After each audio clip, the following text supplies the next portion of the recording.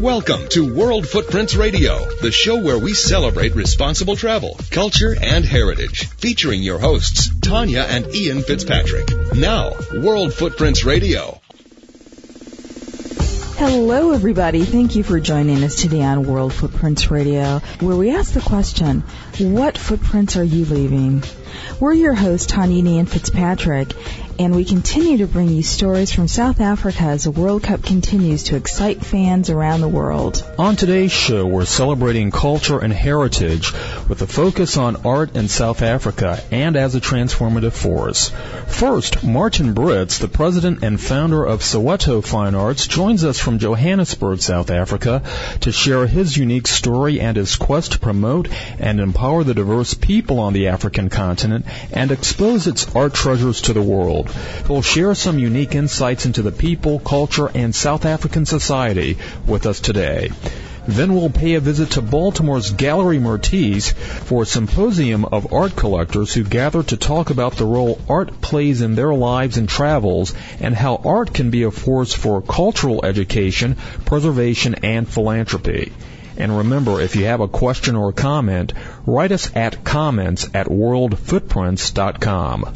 We look forward to connecting with you during the week on Facebook, YouTube, Twitter, and now Stitcher, the new mobile app that lets you listen to World Footprints on a mobile device so you can take us with you on the go. You can sign up for those things from our website at worldfootprints.com. Martin Brits is the president and founder of Soweto Fine Arts. He has been working and specializing in the art produced by the black fine artists from Soweto since the late 1980s. Martin's commitment to promote and manage the culture and historical resources, empower the diverse people on the African continent, and expose its hidden treasures to the world led him to resign from the South African Police Service and devote his life cultivating relationships with the artists and their families long before apartheid ended. Martin joins us today to share his personal journey as a South African Afrikaner and help us discover the wonderful cultural treasures he has worked to preserve. Martin, welcome. Thank you, Ian. It's a pleasure to be with you guys. We're so happy to have you. Your personal journey is such a compelling one. You served in both the former South African National Defense Force as well as the South African Police Service. Share with our audience your story about how you led yourself to leave law enforcement, resign completely from that, and enter the world of fine art. Well, it's actually a very interesting background. South Africa at the time had conscripted military service for all young men that, left school at the age of 18, and you either had a choice of studying or, you had to go directly into military service. I started studying art at one of our universities, and then I carried on into my military service after also studying teaching for a while. And art was actually my love since the age of 16. My father was a fine art auctioneer and an art dealer. So I grew up with art, and I understood the art, and I had a very fine feeling to it. And all through my military career, as well as my South African Police Force career, I continued with the art until it became a situation where I had to do it full time. Talk about your early start as an art dealer, how your clientele and the transforming perception of black art is taken over time. It's actually what had happened. My father dealt in what today would be termed as South African old masters, which really comprised the white artists at the time. And as such, he was one of the biggest art dealers, and the black guys used to come to him to market and sell their work. Now, I had to work in the storerooms with the guys, and I worked with the black guys most of the times. So I had the privilege of meeting, some of the greatest South African artists, Eli Kubeli, Ben Makala, in person, and we would have long conversations, and they would tell me their stories. And so I grew up with this around me, and I started understanding that they had a different story to tell. and that the paintings or the pictures weren't just normal paintings. You know, if you look at the art, sometimes you just see a beautiful composition of color, but there are lots of deeper hidden meanings. Mm-hmm. And I started researching this and asking questions and documenting it, so that, we can later on, where we now 15, 20 years down the line, this is preserved for eternity, and it can be told. Now, Martin, I understand that your earlier clients, a lot of the folks in power and the government, there was actually, and surprisingly, an interest in black art and purchasing some of the artwork that you represented way back when. How has that changed over the years in the perception that people in general, but particularly the fellow Afrikaners and others that were really part of the apartheid movement back in the day? Yeah, Tanya, that's interesting. It's an interesting subject, but talking about 15, 20 years ago, some of the influential people, to name a few, Patrice Motsepe, who today is the wealthiest African on the continent, he and a fellow by the name of Phuthuma Nhleko started out African Rainbow Minerals, which today is one of the largest consortiums on the continent. Phuthuma is the CEO of MTN, the cell phone group. And these guys at that time were really just looking for art to decorate their offices and their homes with, and not really wanting the European or the typical white art. At that stage in time, I was one of the only white art dealers that really dealt exclusively in black art. And this put me into touch with him, and that's how our relationships began. And what about the exposure, though? How is the exposure to growing communities over the years affected and influenced some of the artists that you represented early on and continue to represent? Well, what has happened over the years, not just white South Africans, what you've got to understand is the background or the typical socioeconomic background where we come from. 15 years ago, it wasn't within reach of the average income earner to purchase art, or it wasn't something that the typical black South African would be interested in at that time, purely because of the economic circumstances. But over the years, that has greatly changed, where your middle income group has grown, and these people are today your buying power, and they are looking for their typical historical and cultural relevant artwork to collect and to beautify their homes and offices with. And as we've grown over the years, we can now accommodate that and expose these artists as it is to their own people, let alone the international market. Part of that growth is that there's now a generation of young artists coming along who did not have to deal with apartheid firsthand, and so they are now coming out of this legacy that's part of the Rainbow Nation. Talk to us about how South Africa's growing stature on the world stage is influencing the art that we're now seeing from some of the newer artists. Well, Ian, when you look at the history behind it, when you actually look at the Soweto School, now the term Soweto School refers to this group of artists, which is approximately 35 people that has worked in and around the Johannesburg, Soweto area.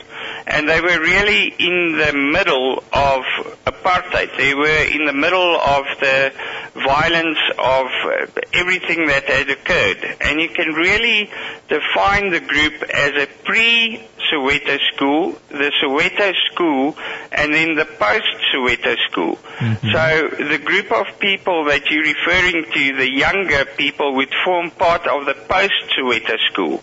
And there's a clear line that you can actually draw when you look at the difference in subject matter, composition, etc. The Soweto School artists, by and large, there's very few of them that received any form of formal art education or training. So the technique and the actual paintings created is in a total different style than what's produced today. Because the younger artists that you're referring to, they've come a different route. They've gone through university, they've been academically trained.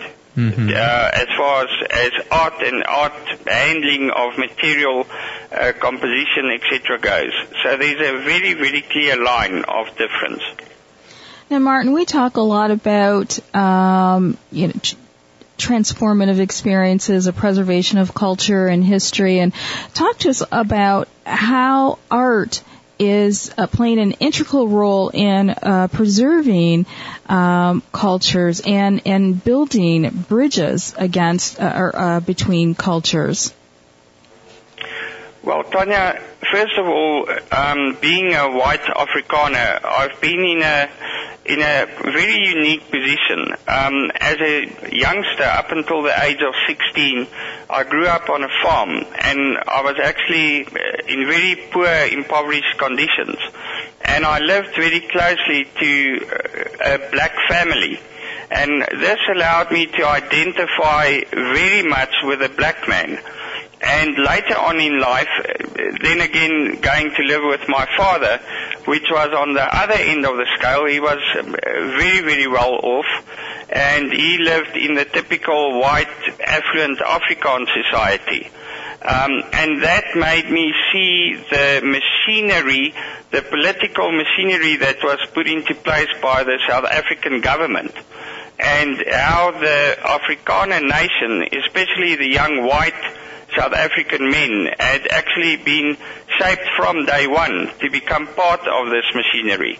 And part of that was the South African Defence Force, in which I was an officer, as well as the South African Police, in which I served as a detective. Mm-hmm. So it allowed me a unique insight into both worlds. And it was this that actually allowed me to see how the history and the socioeconomics influenced and how it came through in the art and how it was portrayed. Martin, talk about some of the things that the South African artists, particularly the black artists, have had to overcome in terms of getting recognized on a much broader scale within some of the more mainstream art communities around the world. And how has that battle been fought, and what have you been doing to really help raise the profile of these artists? Well, Ian, that has been one of the battle for the black artists in South Africa. First of all, to be accepted as artists has been a huge, let's say it's been a edge to them to get into the mainstream South African art world. One, because in the black culture, it was frowned upon to be an artist. Okay, it wasn't an acceptable occupation in the black cultures. So, first of all, they had to overcome that difficulty of being accepted in their own communities, in their own households. Okay, secondly, these guys, their art was never looked upon as serious art. It was considered tourist art, or what would be referred to as pavement art. And their real market, the people they were selling to, was really the white South African buyer.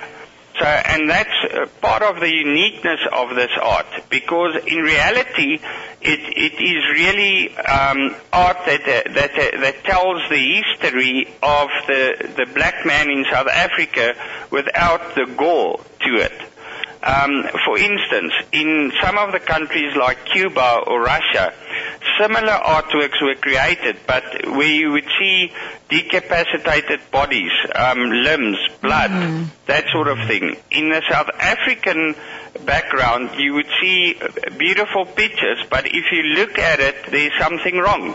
To give you an example, Ben Makala, which is a world-renowned artist, and it's the typical Madonna faces with the big black eyes. He's recognized throughout the world. Now, prior to what happened, these paintings or the faces all were very dull and dark. They had black eyes, the eyes were closed, there was no color in the faces. After the release of Nelson Mandela and the South Africa moving into a new dimension, these paintings got a new breath of life. All of a sudden they had color. There was color in the lips. The eyes were open. You could see the white of the pupils, the red of the lips. So these guys were painting for a South African market, and they didn't want to offend their buying public. So they were telling the stories very subtly. But yet, if you took the time to look at a painting and think about it and say, what's wrong in this picture? You would see a miner using very powerful electric tools, but his eyes were closed.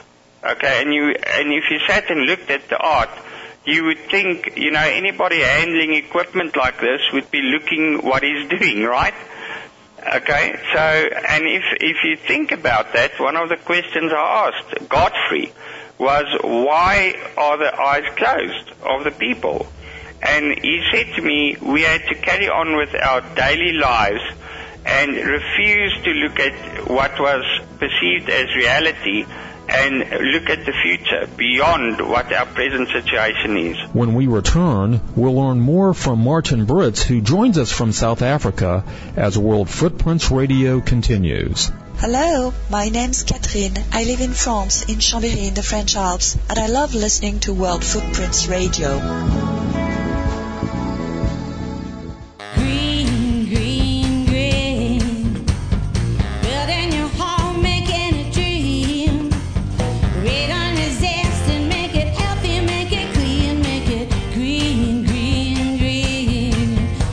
Green is making sure the air in your dream home is healthy for your family to breathe. Building a radon-resistant home is easy. Just ask your builder or go to epa.gov/radon. A message from the U.S. EPA. Well, he moved early. That's going to draw the yellow flag. Offsides, number 72, 5 yard. Check out this fan leaving the game. He's headed straight up the middle and right into a sobriety checkpoint. Let's see how he handles it. No, officer, I haven't been drinking. I'm the designated driver. Upon further review, this fan made the right call by being a designated driver. Sign up to be the designated driver at the stadium and always buckle up. You could follow your favorite NFL team to the Super Bowl, provided as a public service by the station and Team Coalition. Tom Gilmore lives on a farm. There's a storm on the way, so he's boarding up the windows of his house. Haley Williams lives in an apartment. It's a beautiful day. She's making her usual monthly donation to the American Red Cross. Tom doesn't know a tornado will leave his family with no place to go. Haley doesn't know her gift will help give Tom's family shelter. When you support the Red Cross, you change a life. Starting with your own. Call 1-800-RED-CROSS or visit redcross.org to learn about life-changing opportunities in your area. Hi, I'm Johannes from Pretoria, Gauteng in South Africa. I love listening to and I want you to support Ian Antonia at World Footprint Radio. It is exciting. And now, more of World Footprints Radio with your hosts, Tanya and Ian Fitzpatrick. Welcome back. Here's more of our conversation with Martin Brits as we talk about South Africa. Martin, I'm just curious, you've mentioned that in the black community, being an artist was not an acceptable career aspiration. Why is that? Why was acceptance so slow and difficult for aspiring artists? Well, Tanya, first of all, if you go to the root of it, and this is what the book explores, South African black tribes were typically not let's say, industrialized people. They were people living in the rural areas. They were farmers. They were herdsmen. That was their normal lifestyle. Okay, having cattle. That was their typical lifestyle. And with the industrialization of South Africa taking place in the early 1900s, the black working force, that's how Soweto came about.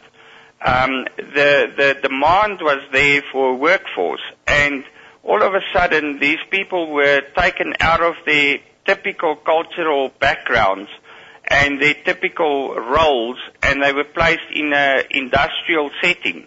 And most of these people were in the early days working either in factories or in the mines. So in those days, an artist in this melting pot was actually considered as a bum. He didn't have a job.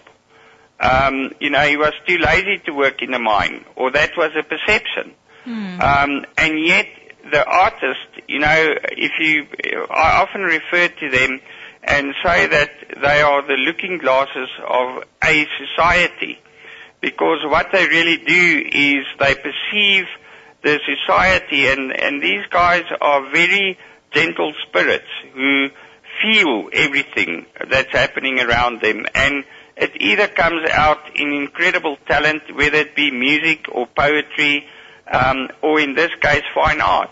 Mm-hmm. So they actually take the universal feeling and portray it. And in the typical background where they came from, this wasn't manly enough, if you want to put it that way. Yeah. And that's what I assumed you were inferring. You'd mentioned a book, and I'm assuming you're talking about your newly completed book, South African Fine Art, the Soweto School, which I know was a labor of love for you. It took several years to complete. Tell us about that, about your book. Well, yes, it has been a labor of love. It's taken me 15 years to complete the book and get to the stage where we're now publishing it. And right in the beginning, I must tell you, I never set out to write the book and for it to be what it has become. I purely wanted to put something there for somebody to go and read about this group of people.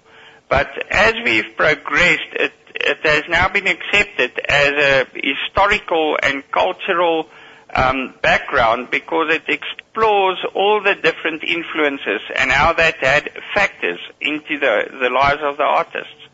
And the way that I've actually established the Soweto School of Art is to compare them to the French Impressionists. Now, the parallels are so exact, it's actually scary. The French Impressionists lived in similar socio-economic backgrounds. They were considered as rebels. Their art was never taken seriously. They were, coming up against the political leaders at the time, and they followed a whole new direction. And that is similar to what had occurred here. And the book explores the parallels and allows us to define the Soweto School of Art. One of the things about art that is a curious feature to it, that when artists go on, their art seemingly is more valuable. But I can imagine that in South Africa there's kind of this curious situation where post-apartheid you've got these new artists whose names are growing, and they are here to articulate what their art represents, what it stands for, what it means, and people can have those relationships, and it's easy to document that. But for the artists who have passed and their art remains, how are the families able to benefit from that, and how are some of the things that you're doing helping to benefit those who perhaps weren't able to reap the rewards of of their art as it's grown in stature today? Well, Ian, what you're mentioning is a real day life situation. Many of these artists, as you rightly say, have passed on. And at the moment on the world stage, African art, and in particular South African fine art, is really coming to the fore. And incredible prices are being reached. Now, the artist, 15 years ago, I started writing down the first interviews. And what I also did, I've got some of the only video interviews with these artists. Somehow, and not really somehow, by the guidance of God, although I didn't know it at the time, I had the foresight to video these guys and have interviews with them. Knowing that the time will come that these people won't be around to tell the story, and knowing that the story has to be told, it has to be preserved. So that is part of why this book has been such a great thing to me, personally, not because of just me, but of the history of our country, of the history of this people. It's something that influences our daily lives. Now, just to come back to how does a family benefit? Previously, or typically, if an artist in the past had sold original artwork, that artwork is lost to the artist and to the family, irrespective of the value that it will pick up in due course. So, for instance, to mention one, Winston Sowley, he used to sell his works for 500 Rand, which, in today's terms is maybe $80. Now, today the very same work sells for $10,000 to $15,000, but nobody typically would have reaped the benefits of that financial progression. Now, years ago I met an African-American gentleman by the name of Ted Pendell, and he made me aware of copyright.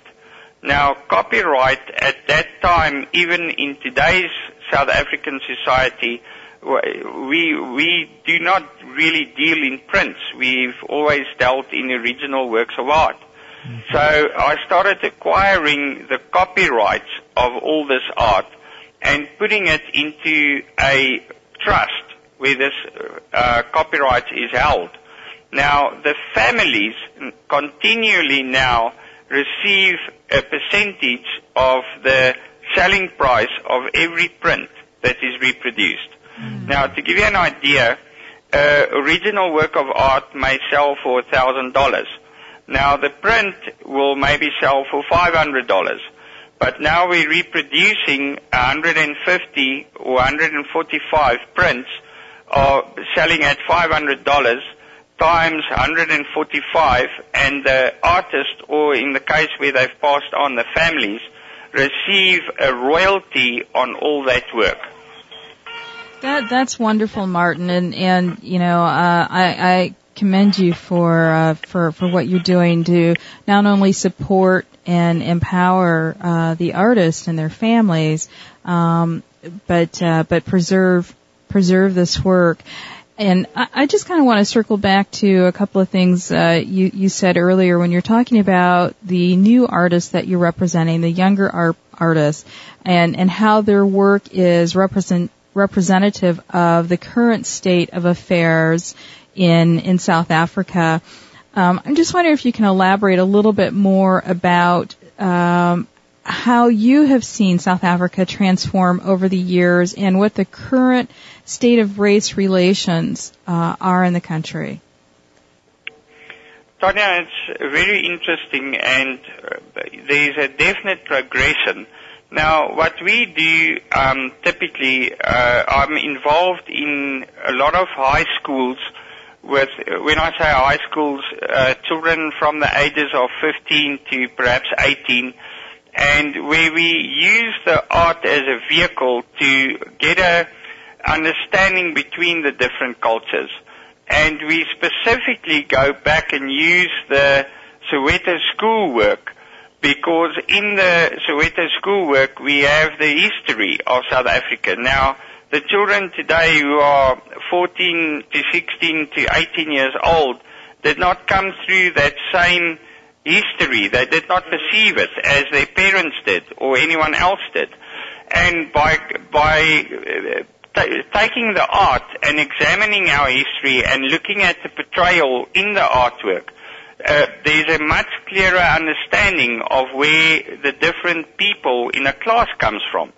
To give you an example, in a typical South African high school right now, you would sit with a white kid that lives in an absolute affluent white area, and in the same classroom you'd sit with a black child that lives in a squatter camp with hardly any facilities. And this is happening right now. This is something that is relevant, and it's happening in our culture today. So a lot of the white kids would look at the black kids and not understand, for instance, a simple thing. Why didn't he have a bath last night? Why couldn't he do his homework? Very simple. He doesn't have a bath. He doesn't have lights to work with.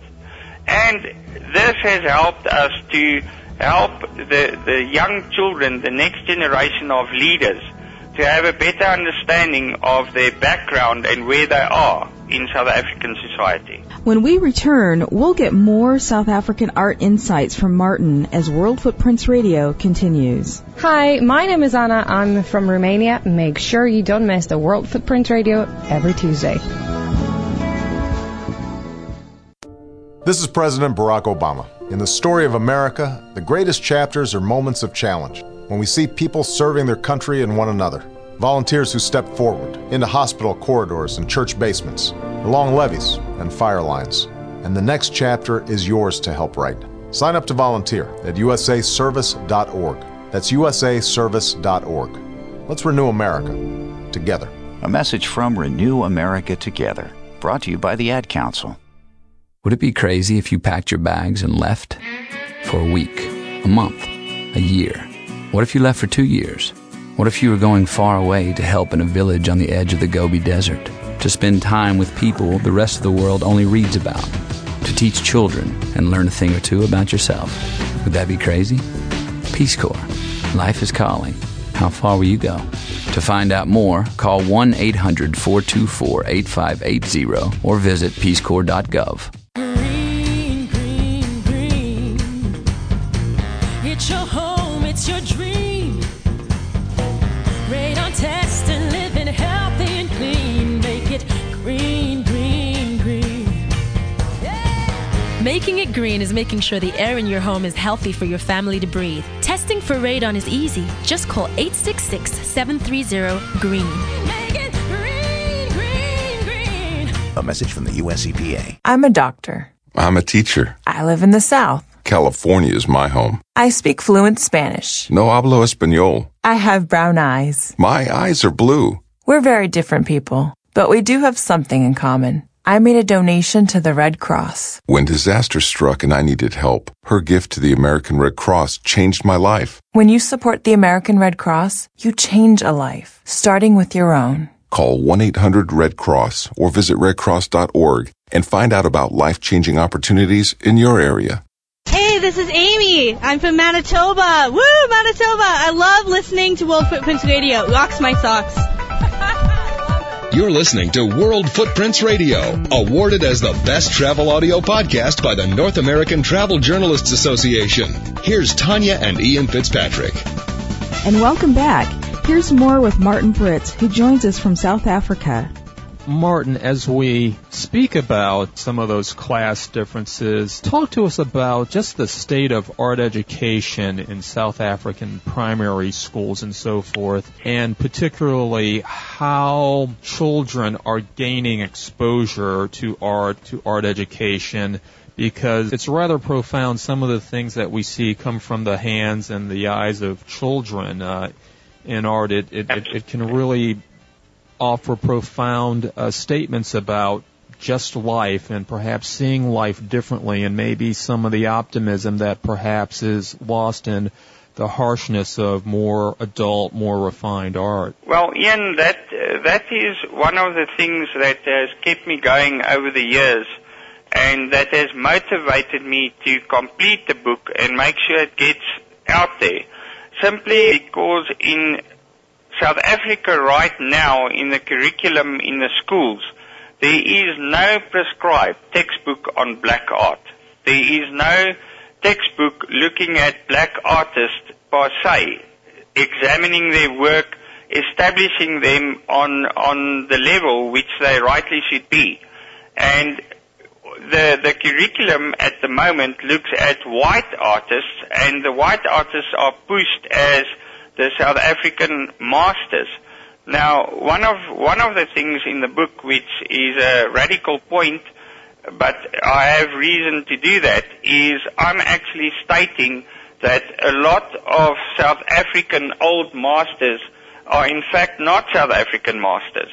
These are European people that were trained academically in Europe, whether it be Holland, whether it be Germany, whether it be France, England, and they subsequently came to South Africa in the late 1800s, early 1900s, and they painted here with a European perspective.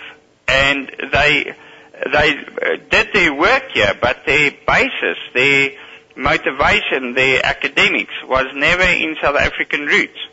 So, if we can say that they are South African masters, then we've also got to say that Vincent van Gogh was a French impressionist. But we don't say that. He's a Dutch master, although he worked with the French impressionists. So this is one of the reasons why I wanted to document this and preserve it for the children. Because if you look at numbers, South African society, we have approximately 48 million people in the country, out of which about 67 million is white. Now, at present day South Africa, there is still no comprehensive textbook on black art. Well, I want to, speaking of books, I want to circle back to your book, your new book, South African Fine Art, The Soweto School, and ask you to share, talk about your relationship with Morehouse University, because I understand that they're an integral partner with the publication of your book. And I also understand Morehouse has an extraordinary protest art collection. Talk about that relationship. Well, Tanya, it started about 10 years ago.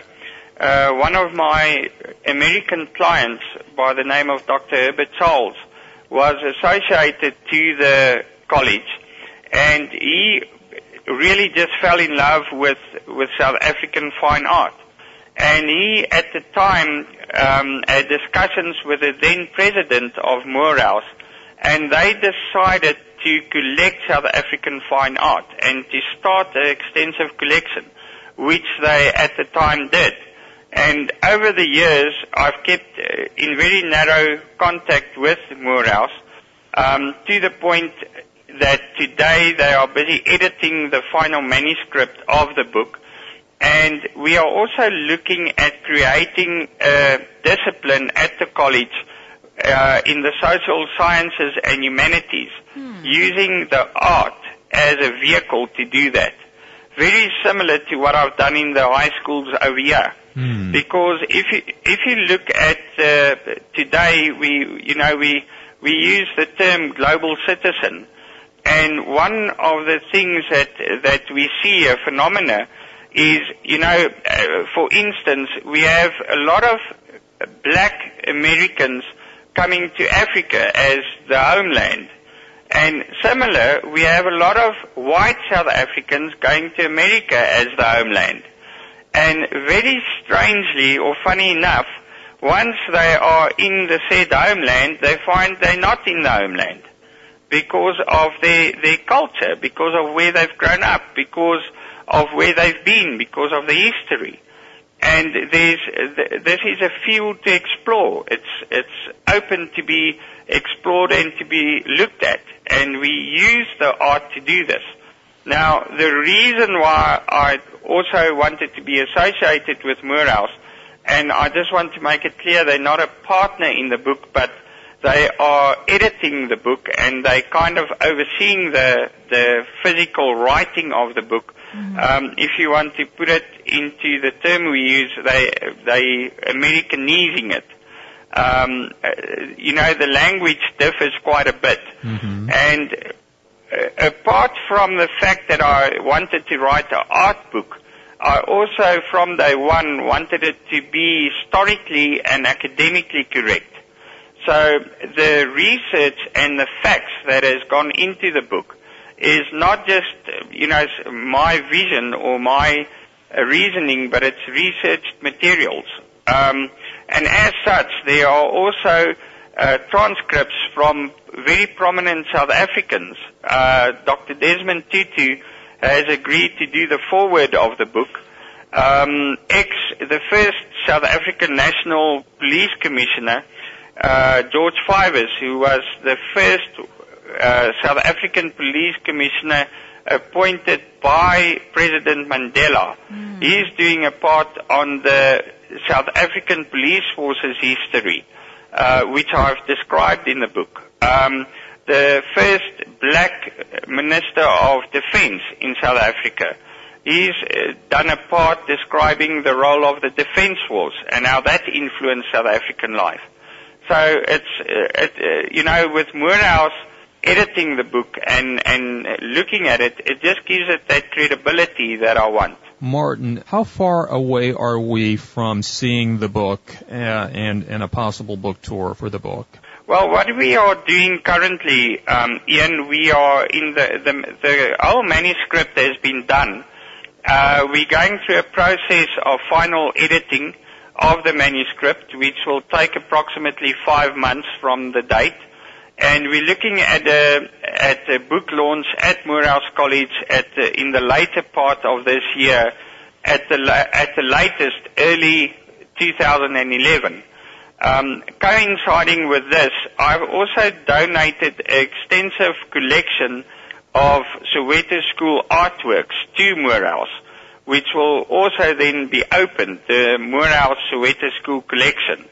And part of the reasoning, I want this artwork to be available to everybody and on as many platforms as possible, especially in a student community and a scholar community, where there can, where academic growth and academic qualifications can be made in it. If people want to learn more about your art collection and keep abreast of the development of the book and find out about a possible book tour, is there a place where people can go? Absolutely. We own and operate one of the most extensive websites on definitely South African art, and all the people are there, the history is there, the background is there, and it's at www.sowetofineart.co.za.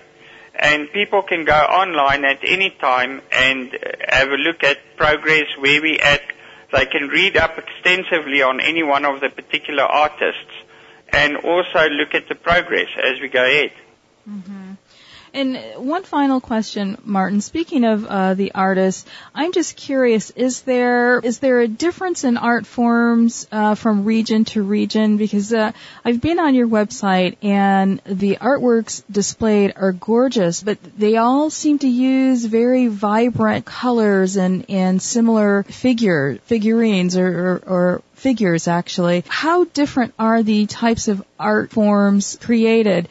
How do they differ from region to region, if at all? Tanya, I'm so glad you asked the question, and it just shows to me that exactly what we are saying can be seen by a person not at all involved in the art on this level.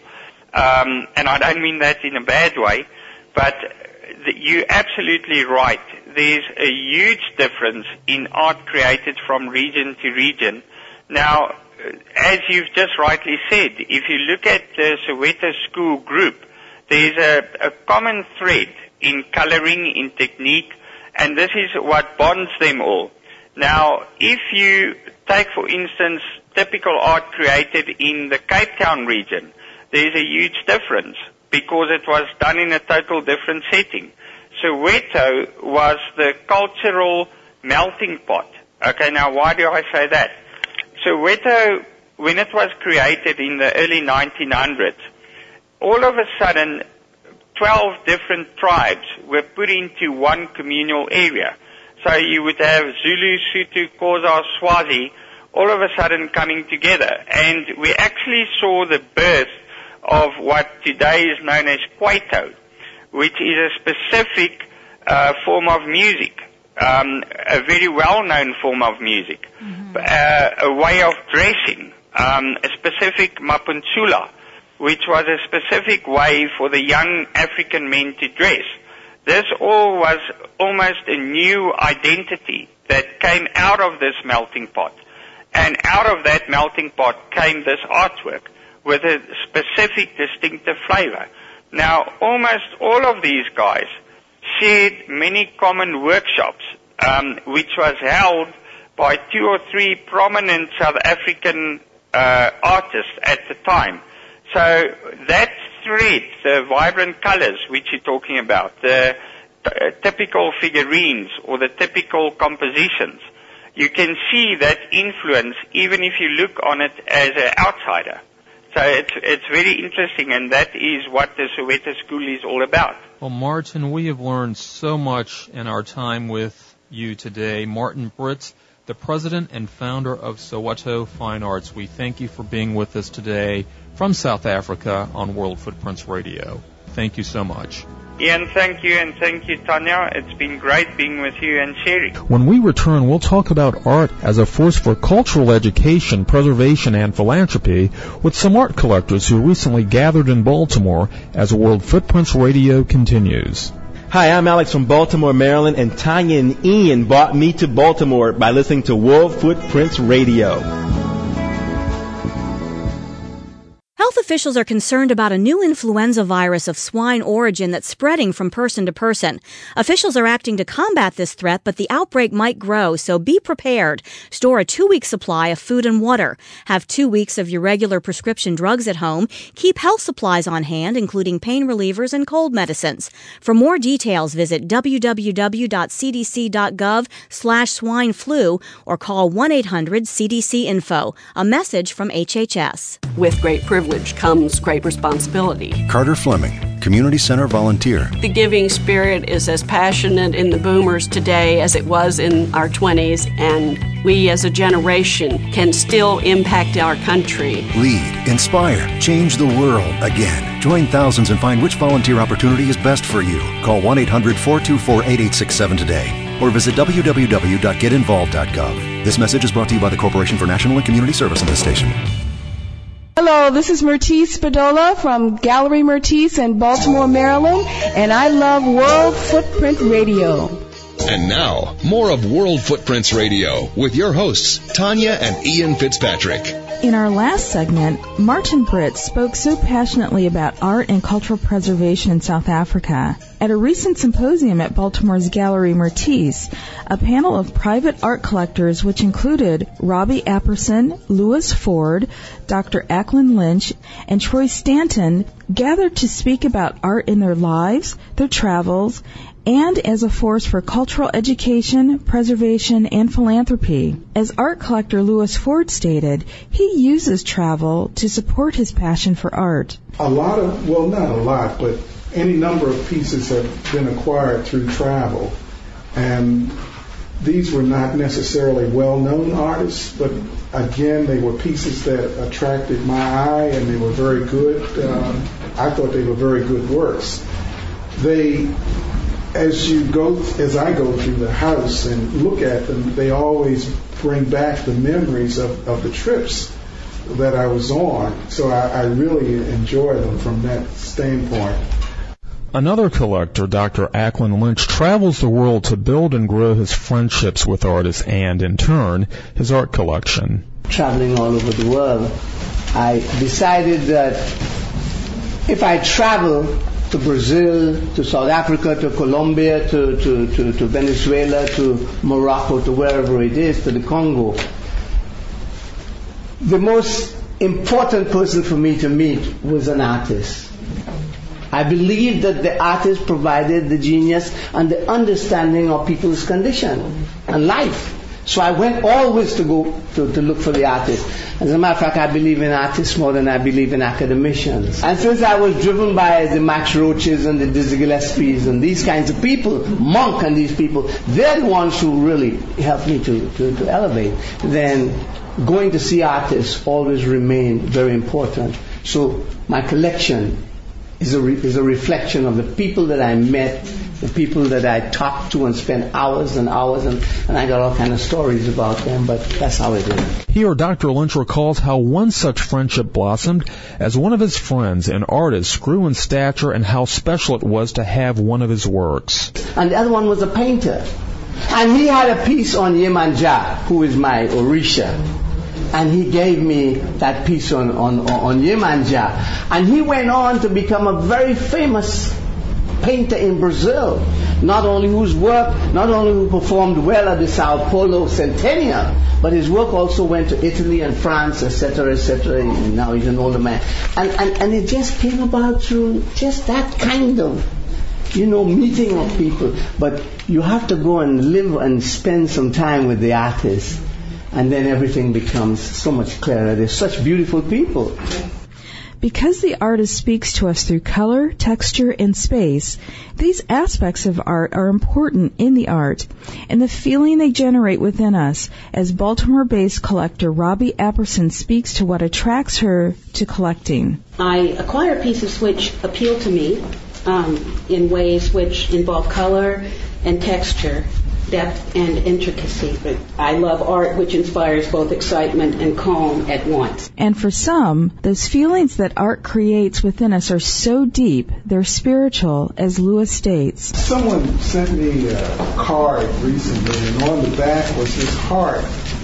And inscribed in the heart was this quotation by Picasso, which said, "Art washes away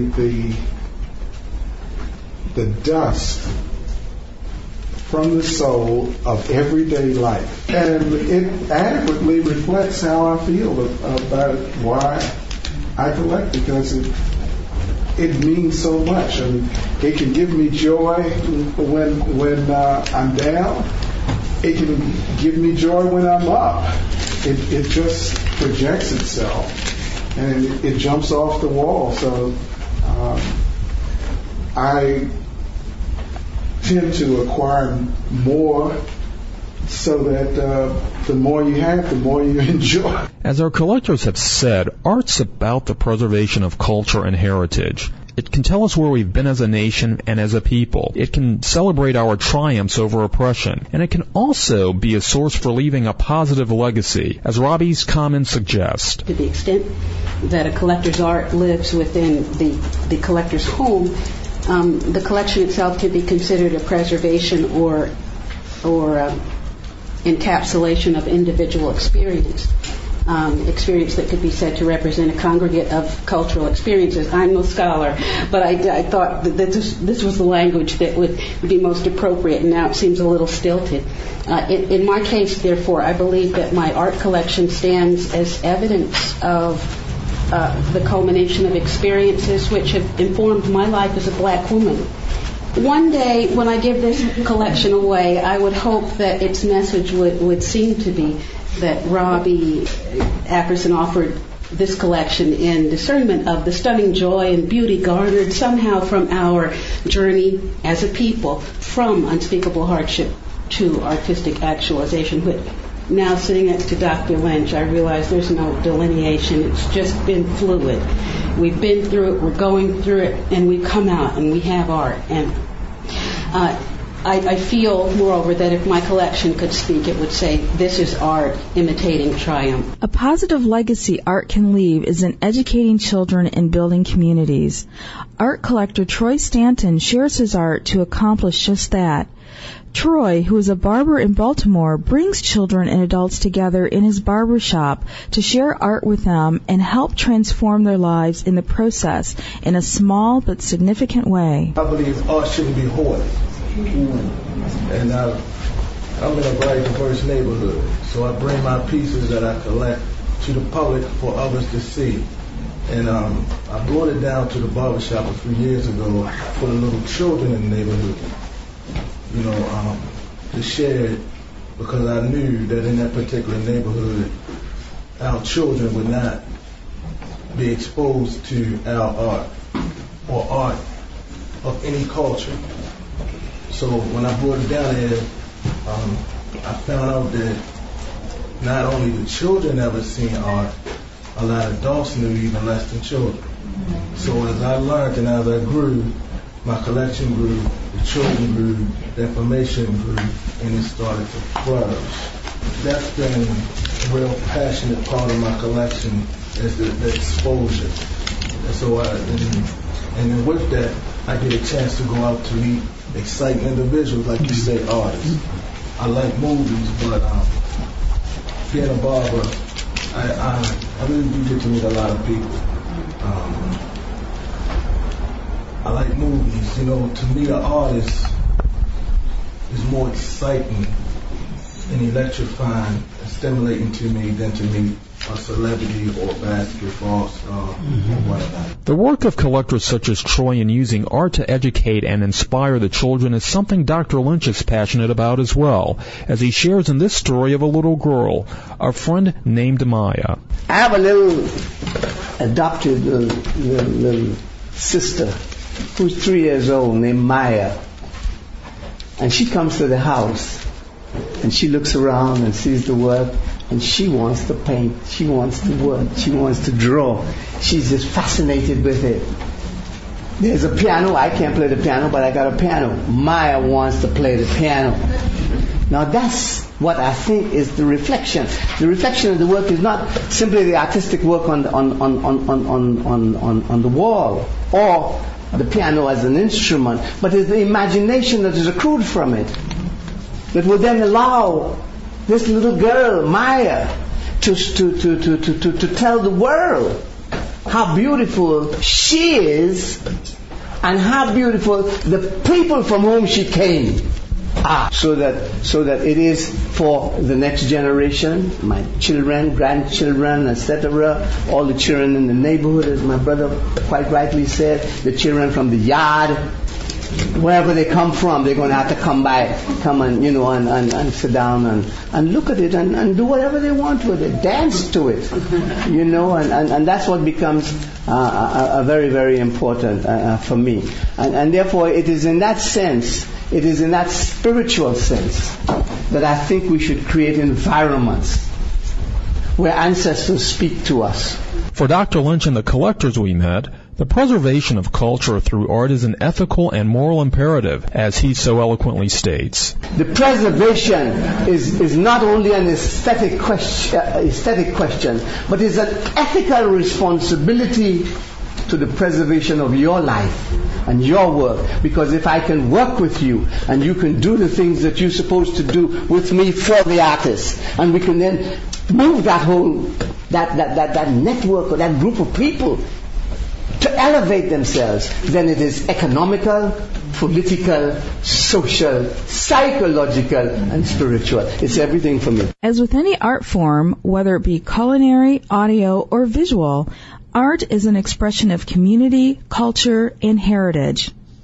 Thank you for joining us today. We look forward to connecting with you during the week on Facebook, YouTube, Twitter, and Stitcher. So join us on our social networks and sign up for our newsletter at worldfootprints.com. It's been a pleasure to share some travel time with you today. We're Tanya and Ian Fitzpatrick, and we'll see you on the air again next week. Same time, same frequency. And until then, live an abundant life through travel and leave positive footprints one step at a time. Hi guys, my name is Sandy Best, the Sandy Best from Lake Louise. Where's Lake Louise? It's in Alberta. Alberta's in Canada. Banff National Park. Natural beauty. The only place you should go with is World Footprints Radio, because they spend their time looking at those special places that are not tourist traps, that are not thousands of people. For the best on the planet, go with World Footprints Radio. This has been a presentation of Travelin' On Media Productions, LLC. All rights reserved.